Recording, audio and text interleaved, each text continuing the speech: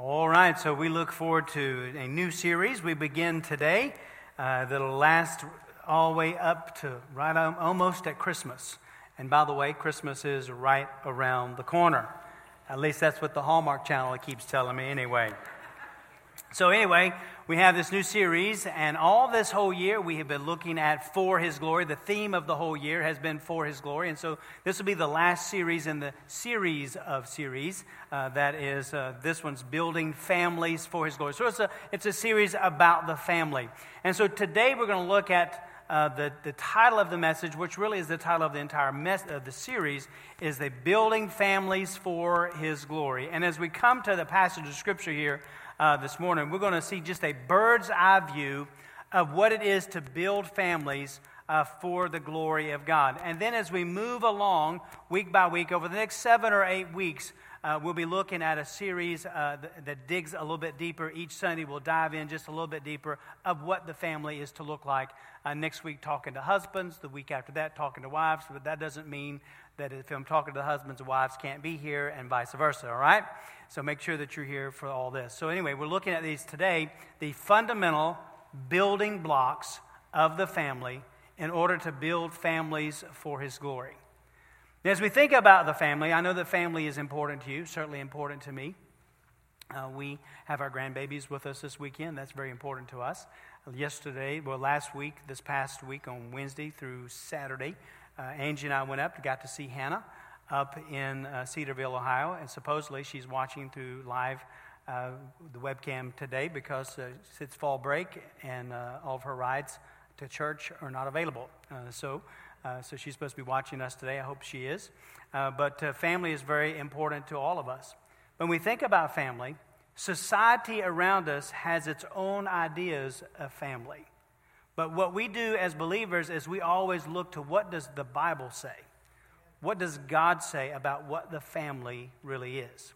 And what we find is that we are, and families are created for the glory of God.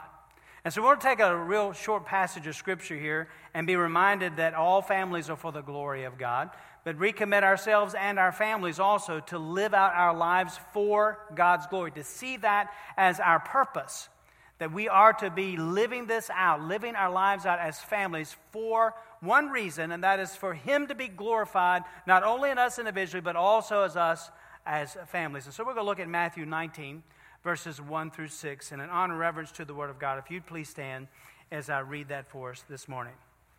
The Bible says, "Now it came to pass when Jesus had finished these sayings that He departed from Galilee, came to the region of Judea beyond the Jordan. Great multitudes followed Him, and He healed them there. The Pharisees also came to Him, testing Him and saying to Him, Is it lawful for a man to divorce his wife for just any reason? But He," that's Jesus, "answered and said to them, Have you not read that He who made them at the beginning made them male and female? And said, For this reason a man shall leave his father and mother and be joined to his wife, and the two shall become one flesh. So then they are no longer two, but one flesh. Therefore what God has joined together, let not man separate." So let's pray together. Father, we thank You for the reading of Your word. We pray that You would have Your way in us, Lord, that You would help us to capture what it is that You're trying to say to us about what it is to be a part of a family. Lord, according to Your ideal, I pray, Lord, that You would guide us and direct us and lead us as individuals, but also as families, to know that our purpose is to bring glory and honor to You and to Your name. So, Father, I pray that You would guide us and direct us for the places where we need to confess before You this morning, recommit our hearts and lives to You. Lord, I yield our families to You. Whatever the case may be, Lord, may You use this time, Lord, that You might be exalted, magnified, lifted up, and glorified, and that You would draw us to the place where we need to be in our walk with You. Lord, help us to walk away loving You more and seeking to be more like You. I pray, Father, now that the words of my mouth, meditation of my heart be acceptable in Your sight. O Lord, my rock and my redeemer, for it's in Jesus' name we pray. Amen. Thank you. You may be seated. You see the outline in the bulletin today? We're going to follow along. And we're looking at these things that are building blocks for the family as we're building families for His glory. Now understand, as we're seeking to build families, that God is the one who's really doing the building, but we have an aspect, some things that we're supposed to be doing as part of these families. And the first thing that we're going to see here is the building block. The first building block really has two parts. And the first thing we see here, the building block for the family, is the Creator created, and the first thing that we see he created is the family. The first thing we see here in this passage that we want to see is that he created the family. Now, as we said, there are a lot of ideas that are out there in the world today as to what families look like. But what we find as we come to this passage is that God has a plan for the family that is called marriage. Now, I realize that as I begin this series, and I begin today specifically, talking about marriage, that some of you who are in this place today are not married. Maybe you were married at one time, but your mate is now with the Lord in heaven. Or maybe you were married and now you are a single again, or you are a single parent. Or maybe you have been single, you are single, and as far as you're concerned, you always plan to be single. That may be you as well today. But whatever the case may be, whether you're married or not, don't tune me out today. Whatever your situation, there are principles in the Word of God always that apply to your life, to your family's life, and to your future family's life. Amen? So let's all hang in there together as we walk through this passage and through this series as well. So let's look at this first building block for the family in verses 3 and 4. We see that the Pharisees came to Jesus, testing him and saying to him, "Is it lawful for a man to divorce his wife for just any reason?" And Jesus answered and said to them, "Have you not read that he who made them at the beginning made them male and female?" Now, what is it that we're seeing here? But the Pharisees have been trying to trap Jesus in various ways and in their conversations. Here we find it's no different. They're doing the same thing here again. Because Jesus, to the Pharisees and the religious leaders, was a burden to them. Man, they could not stand him because, boy, he was out there and he was really messing up all their laws and their traditions of things that what they were thinking was the way in which they needed to be and go. They wanted him gone. They wanted him out of the picture and out of the way. And so the question of marriage with Herod got John the Baptist executed. And so maybe they were thinking that if they posed the question about marriage to Jesus, possibly the same thing could happen to him. And so they asked Jesus a question about divorce and who can be divorced. But what Jesus does is he doesn't answer that question directly, but what he does is he raises the conversation above their antics, and he reminds them of what real marriage is supposed to be. He reminds them, beloved, and he reminds us as we read the word, that marriage, first off, is not of human origin. Marriage is not of human origin. And so what we see here is that God is the one who has instituted marriage. God created marriage. He ordained it. He authored it. He designed it. And beloved, listen, since he is the creator, since he is the ordainer, since he is the author, and since he is the designer of marriage, he alone gets to set the standard of what marriage is. Y'all with me this morning? So Jesus takes the Pharisees and the people who are listening here, he takes them back to the first chapter of Genesis, and he says, "Have you not read that he who made them at the beginning made them male and female?" He said, look, you guys ought to know this, that God created the first family in the garden. That he saw that Adam was alone, and he said it was not good for him to be alone. Adam needed a mate, so God created Eve from Adam's rib. And so what we see here is that the family ordained by God begins with marriage between a male and a female. Y'all got it? Between a male and female. So he who made and created them at the beginning made them male and female. The family unit of a husband and wife was ordained by God. And so as we think about that, especially in the culture in which we live today, it is no wonder that the devil seeks to destroy the home and the institution of marriage. Because what he wants to do is he wants to undo that beautiful picture of God's grace and God's creation, which reveals the love of Christ for his church when a husband loves his wife. Amen? And so the devil won't want us to have anything to do with that. And so what the devil will do is he will use culture to seek to redefine the home and the marriage. But understand something. God is the creator and the designer. So therefore, Satan does not have the right. And culture does not have the right. And your friends do not have the right. And you do not have the right to redefine what it means to be married. Because here's the thing, marriage has already been defined. It's been defined at the very beginning that it is one man and one woman for a lifetime. This is the creation of God. And so as we said, marriage is a depiction of Christ's love for the church. And we're going to see more of that next week in next week's message. But John Piper wrote in his book, This Momentary Marriage, he says this. He says, ultimately, marriage is the display of God. It displays the covenant-keeping love between Christ and his people to the world in a way that no other event or institution does. Marriage, therefore, is not mainly about being in love. It's mainly about telling the truth with our lives. And staying married is not about staying in love even. It is about keeping covenant and putting the glory of God's covenant, keeping love on display.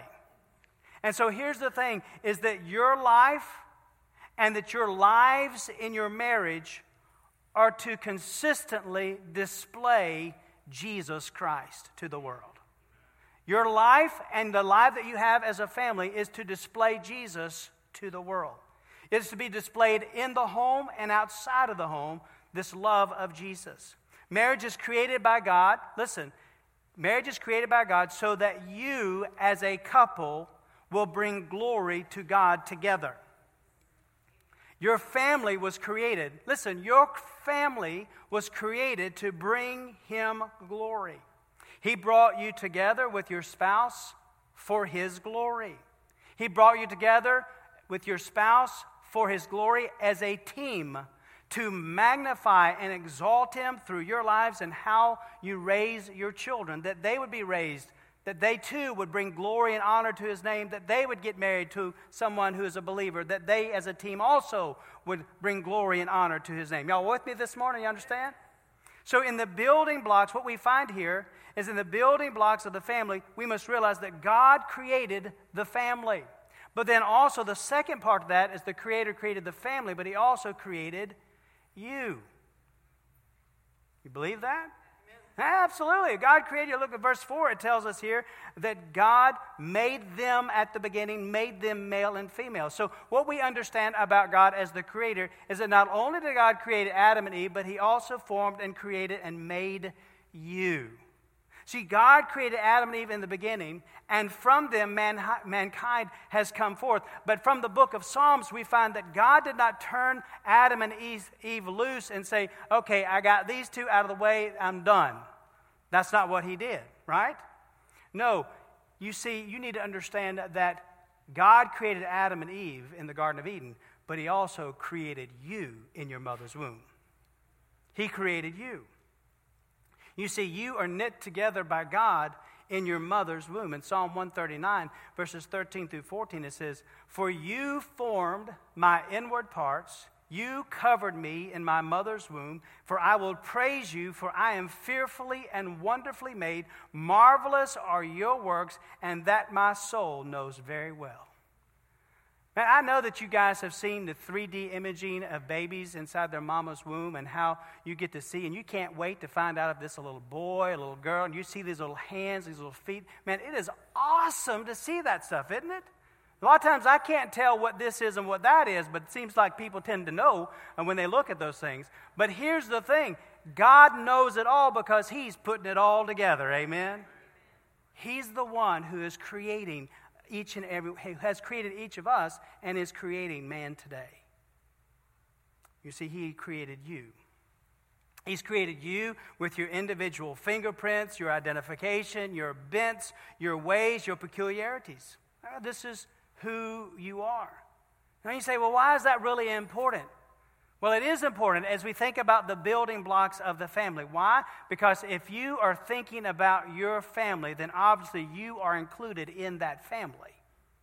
And the first building block is to realize that you have been created by your Creator as uniquely you. I mean, you have got to think about this for just a moment. Is that in all the people who have ever lived, and all the people who will live, and all the people who are alive right at this very moment, there is absolutely no one else ever who is just like you. And the entire world. There never has been, and there never will be. You are uniquely you. But we also need to realize something else. That while you are perfectly you, you are not perfect. Oh, I know that's a tough one, isn't it? And while you are formed by Him, you are flawed. And why is that? It's because of this thing called sin. For we are all sinners. And so what we know then is that your past is not perfect. And your present is not perfect. And until you see Jesus, life will not be perfect. And because of our imperfection, we are separated from perfect God. So that's why God, who loves us, our Creator, desires for us to be in a relationship with Himself. And so He has provided the way through His Son and our Savior Jesus Christ to fix us of our imperfection. He makes us holy in His sight. Now understand that as we accept Jesus Christ as our Lord and Savior, understand that we, even though we may be saved, we are still not perfect. Right? I mean, we're still not perfect. Except that now we have been forgiven. But the truth of the matter is that yes, God has created us, but we still struggle. We've been made right through Jesus Christ, but we still sin. But as we are living this life out, as we looked in the book of Philippians, we are constantly being transformed by His Holy Spirit that lives within us. He is shaping us and molding us to be more and more like Him as we run this race daily to love Him more and to be more like Him. So why is it important to know that this as a building block of having a family for His glory, that He has created you? Well, number one, and that we're not perfect. Well, number one, there's a couple of reasons. One is because as we look at our present, oftentimes we think that we are perfect and that the world must revolve around us. When the truth is, this is going to hurt. We are not, and it doesn't. Amen? But then the second thing that I think is important that we need to understand about this imperfection in us is that there are some who look at their past and they will say, I am doomed. I see this ideal of a perfect marriage, and I look at my past, and I look at my father, and I look at my parents, and I look at my grandparents, I look at how this has happened in my own life, and I am doomed. My family was a wreck, they would say. My mistakes will haunt me. I have shadows in my past that I can never get beyond. And when I look at what my family has been as I was growing up, there is no way that I could ever have a family that is a strong Christian family. To which I would answer with one word: wrong. That's not true. Because here's the thing. Beloved, we are formed by God. We are flawed by sin, but we are fixed by Jesus. Amen? Let me just say that one more time because you need to understand this. We all need to understand this as we think about our lives individually, but also as our families, as we're a part of a family, is that we are formed by God, we have been flawed by sin, but we are fixed by Jesus Christ. So what do you mean by that? Well, I'm glad you asked. But you see, what we mean by that is that we have been redeemed by the blood of Jesus Christ. That Jesus has given us hope, and He has given us a new life through the cross of Calvary. He has nailed our sins to the cross. Matter of fact, in Colossians chapter 1, verse 13 and 14, man, I love these two verses here, where it says this, that that's the Lord Jesus, He has delivered us. Watch this now. He has delivered us from the power of darkness And he has conveyed or transferred us into the kingdom of the Son of his love, in whom we have the redemption through his blood, the forgiveness of sins. Man, don't you just love that? That no matter where you are in your past, no matter what has taken place, that when we come to know Jesus Christ as Lord and Savior, he has delivered us from the power of darkness. It has no power over us anymore. But rather we have been transferred. We have been conveyed into the kingdom of his Son, Jesus Christ, of his love. Of who Jesus is. We are now children of God. Darkness no longer has a power over you. We've been delivered from that. We've been redeemed because of the blood of Jesus, and we've been forgiven of our sins. Man, that is good stuff. Amen? Praise the Lord for who he is and what he's done. And you might be saying, but Pastor, I understand that. And I want to have a perfect marriage.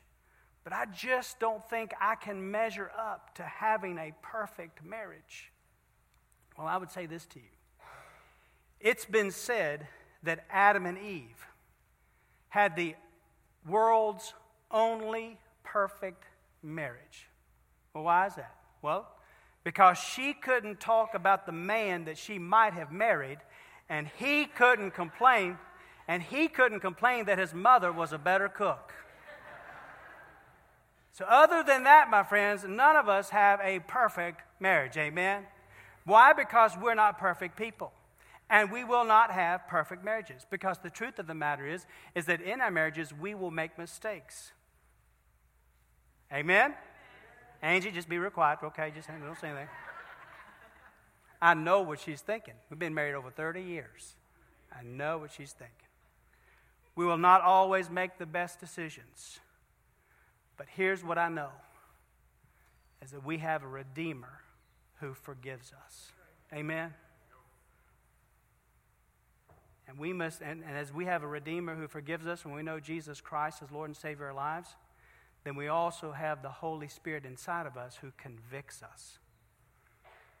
And so we must have this desire as a couple to bring glory to him in our lives and in our family. And this really is the first real building block of building families for his glory, is recognizing that he is the creator who has instituted, ordained, authored, and designed marriage as the family. He's created the family. But also he's created you and performed you and has fixed you through Jesus Christ. The second thing that we need to see here, not only is he the creator created, but having a Christ-centered home. Now, as we see in this passage, marriage indeed is a divine institution. Therefore, the couple must recognize the spiritual aspect of the home. There really is a spiritual aspect. It is the main reason why you are together. So the second building block we need to understand is that the couple, the man and wife who know Jesus, must depend totally on the Lord Jesus Christ and allow him to be the absolute center and the absolute focus of the home. He must be the center of your home. He must be the center of your family. Not just something that you do once a week, but he is to be the center, the focus of your family and of your home. So the question is, how is yours doing? Is Jesus Christ the center of your home?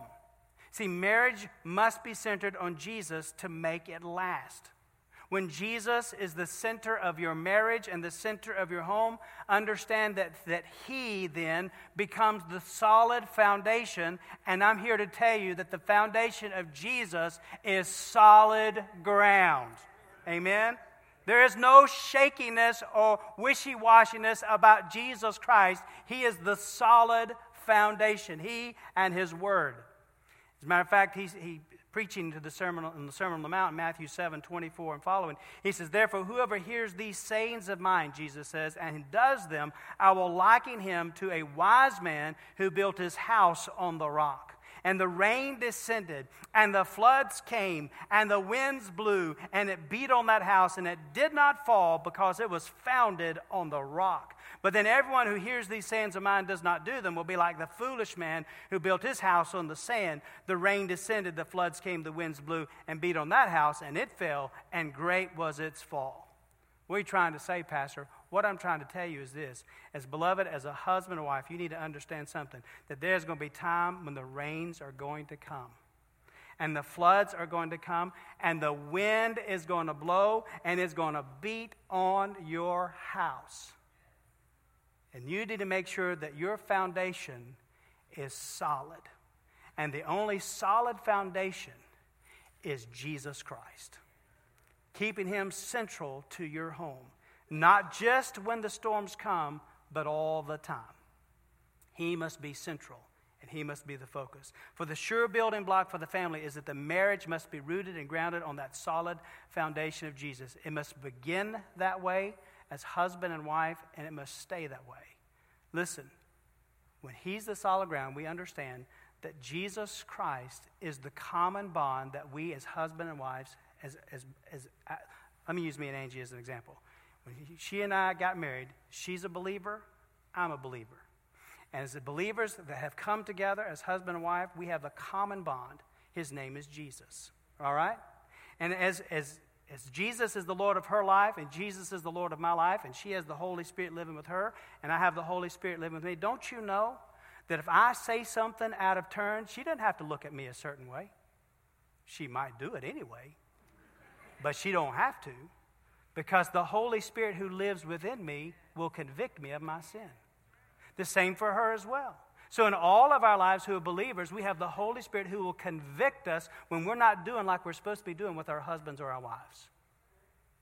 Man, it is a solid foundation of Jesus that helps us to make the marriages last long, that make them last forever, because he will not let you get by with being wrong to your spouse.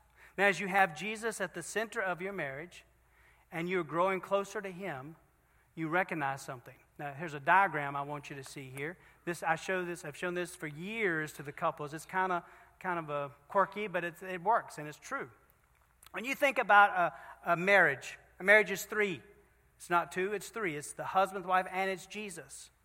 And if you are bound together by Jesus, look, husbands, if you grow closer to Jesus, you move up that triangle. And wives, if you grow closer to Jesus, you also move up that triangle. But do you notice something else about that? As you grow closer to Jesus, you also grow closer to each other. Amen? That should always be our goal, is that as husbands and wives individually and together, we are seeking to grow closer to him. And the closer we grow to him, the closer we grow to each other as husband and wife. Man, that's good stuff. Amen? So what does having a Christ-central family look like? Well, it means you need to pray together. I don't know if I can do that. Well, do it anyway. I mean, you're talking to Jesus, right? He's your creator. Pray together. Study the word together. Seek his counsel and his will together. I mean, he's central. He's the focus. You want decisions to funnel through him. You want to do all things for his glory as a team. You ask him, what do we do here? And lead your family. Listen, lead your family into a closer relationship to the Lord. I was reading on social media this week an article that was written about how it's important that we bring our children to church. That if church is not important to you, it will not be important to your children. So it's so vitally important that our children see in us a desire to come into worship. Not that church is the magic bullet that's going to salvage your family. But I'm here to tell you that if you have a heart for Jesus and you love him enough that you can't wait to worship him, that's what salvages marriages right there. That your heart is toward him. And so we need to be bringing our kids to church, bringing our families to church together, and pointing them toward him in all things. So build families for his glory. It involves keeping Christ central. Ecclesiastes 4:12, you know this verse. It says, though one may be overpowered by another, two can withstand him, but a threefold cord is not quickly broken. You see, in a marriage, there is a strong third cord. It's not the husband, it's not the wife, it's not an in-law or child, but that third cord is Jesus Christ. Amen? So when he is at the center, at the focus, that's what's needed in every marriage. Simply put, we need Jesus Christ in our lives and in our marriages and in our homes to build families for his glory. Building families for his glory is to recognize that he is the creator and the creator of the family and your creator, and also he's to be central in your home. But then thirdly, there also must be, real quickly, commitment. There must be commitment. Obviously, as we think about commitment, there must be this commitment to the Lord Jesus Christ. But also, listen, friends, there must be in your family a commitment to each other. Look at what Jesus says in verses 5 and 6. He said that for this reason, a man shall leave his father and mother and be joined to his wife, and the two shall become one flesh. So then, they're no longer two, but one flesh. Therefore, what God's joined together, let not man separate it. This principle is called the leave and cleave principle. And so the leaving part means that the word leave means to abandon. It's a very strong word. To abandon, to forsake, to leave behind your parents, and now your mate becomes your priority. Your spouse becomes your priority. That means that as you come together as husband and wife, that no longer should you be hearing within your household, well, Mama never did it that way. And you shouldn't also say, but Daddy always did it this way. No, we're leaving Mama and Daddy back there. Amen? We're now leaving them, and we're coming together. So you see, the leaving, understand that the leaving is when the husband and wife make a public covenant of ultimate loyalty and lifelong devotion to each other above everyone and everything else, second only to the Lord, even above the parents. This public covenant that you make as a husband and wife takes place at the wedding. When you exchange vows at the wedding time, the vows are not just cute words to say to each other so that you can go on the honeymoon. Y'all with me? When you are making these vows, listen, you are making a covenant between yourself, your spouse, and the Lord. You're making a covenant with God that you're going to stick together. Come the storms, come the winds, come the rain, come the floods, we're going to be together by your grace and for your glory, O God. You see, this moment when you make this covenant, these vows together, it is a sacred, a solemn moment where God is the witness as you're making this covenant to Him. Y'all with me this morning? I mean, this is important that we understand that this is a commitment that we make. And so we leave all else behind except the Lord in order to join or cleave to our husband or wife. The word joined to here that Jesus uses means cleaving together. It means to be glued together, to be cemented together. It's a lifelong commitment of tender love and faithful responsibility, which is permanent and it is binding. Jesus said, what God has joined together, let not man separate. The two become one flesh, and it shows the permanence of this marital union. There must be the committed love rooted in relationship with Jesus Christ. Now, I love James Dobson. Some of you may not have heard of Dr. James Dobson. He was a psychologist back in the day, Christian psychologist, one of the best, I think, that's ever been. And he wrote a book called Love for a Lifetime. I don't even know if it's in print anymore, but it is a powerful book. And he said this, as he talked about this idea of committed love between a husband and wife. Listen to what he says. He said, I heard the late Dr. Francis Schaeffer speak to this issue about 10 years ago. He described the bridges that were built in Europe by the Romans in the 1st and 2nd centuries A.D. He says they're still standing today, despite the unreinforced brick and the mortar with which they were made. So why haven't they collapsed in this modern era of heavy trucks and equipment? Well, they remain intact because they're used for nothing but foot traffic. But if an 18-wheeled semi-truck were driven across these historic structures, well, then they would crumble in a great cloud of dust and debris. Dr. Dobson says marriages that lack an iron-willed determination to hang together at all costs are like the fragile Roman bridges. They appear to be secure and may indeed remain upright until they are put under heavy pressure. He says that's when the seams split and the foundation crumbles. It appears to me that the majority of young couples today, he says, are in that incredibly vulnerable position. Their relationships are constructed of unreinforced mud, which will not withstand the weighty trials that are lying ahead. The determination to survive together is simply not there in too many couples today. He says, listen, there are times in every good marriage when a husband and wife don't like each other very much. You do not have to say amen. There are occasions, he says, when they feel as though they will never love their partners again. But he says emotions are like that. They flatten out occasionally like an automobile tire with a nail in the tread. And riding on the rim is a pretty bumpy experience for everyone on board. He says, the following classified ad, which appeared in the Rocky Mount News, proves my point. The ad goes like this. We'll trade my non-cooking and non-shopping wife with an attitude problem for one Super Bowl ticket. No Indian givers. Call Jim at 762-1000 and hurry, it says. That was a real ad.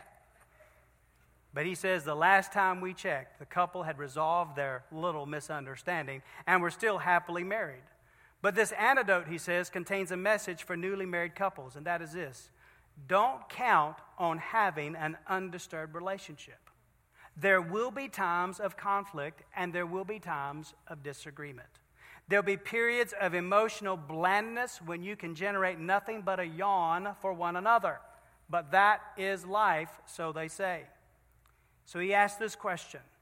What will you do then when unexpected tornadoes blow through your home? Or when the doldrums leave your sails sagging and silent? Will you pack it in and go home to mama? Will you pout and cry and seek ways to strike back? Or will your commitment hold you steady? These questions must be addressed now, before Satan has an opportunity to put his noose of discouragement around your neck. And so he says, what you need to do is set your jaw and clench your fist and say that nothing short of death must ever be permitted to come between the two of you. Nothing. And make sure your commitment is sure and strong, based upon Jesus Christ. So, beloved, listen, realize that you're both imperfect people, but that your commitment toward each other is based upon the knowledge that your Creator has placed the two of you together to build a family for His glory.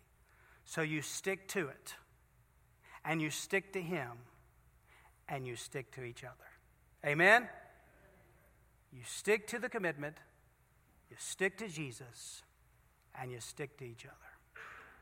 These are some of the most important building blocks of a family.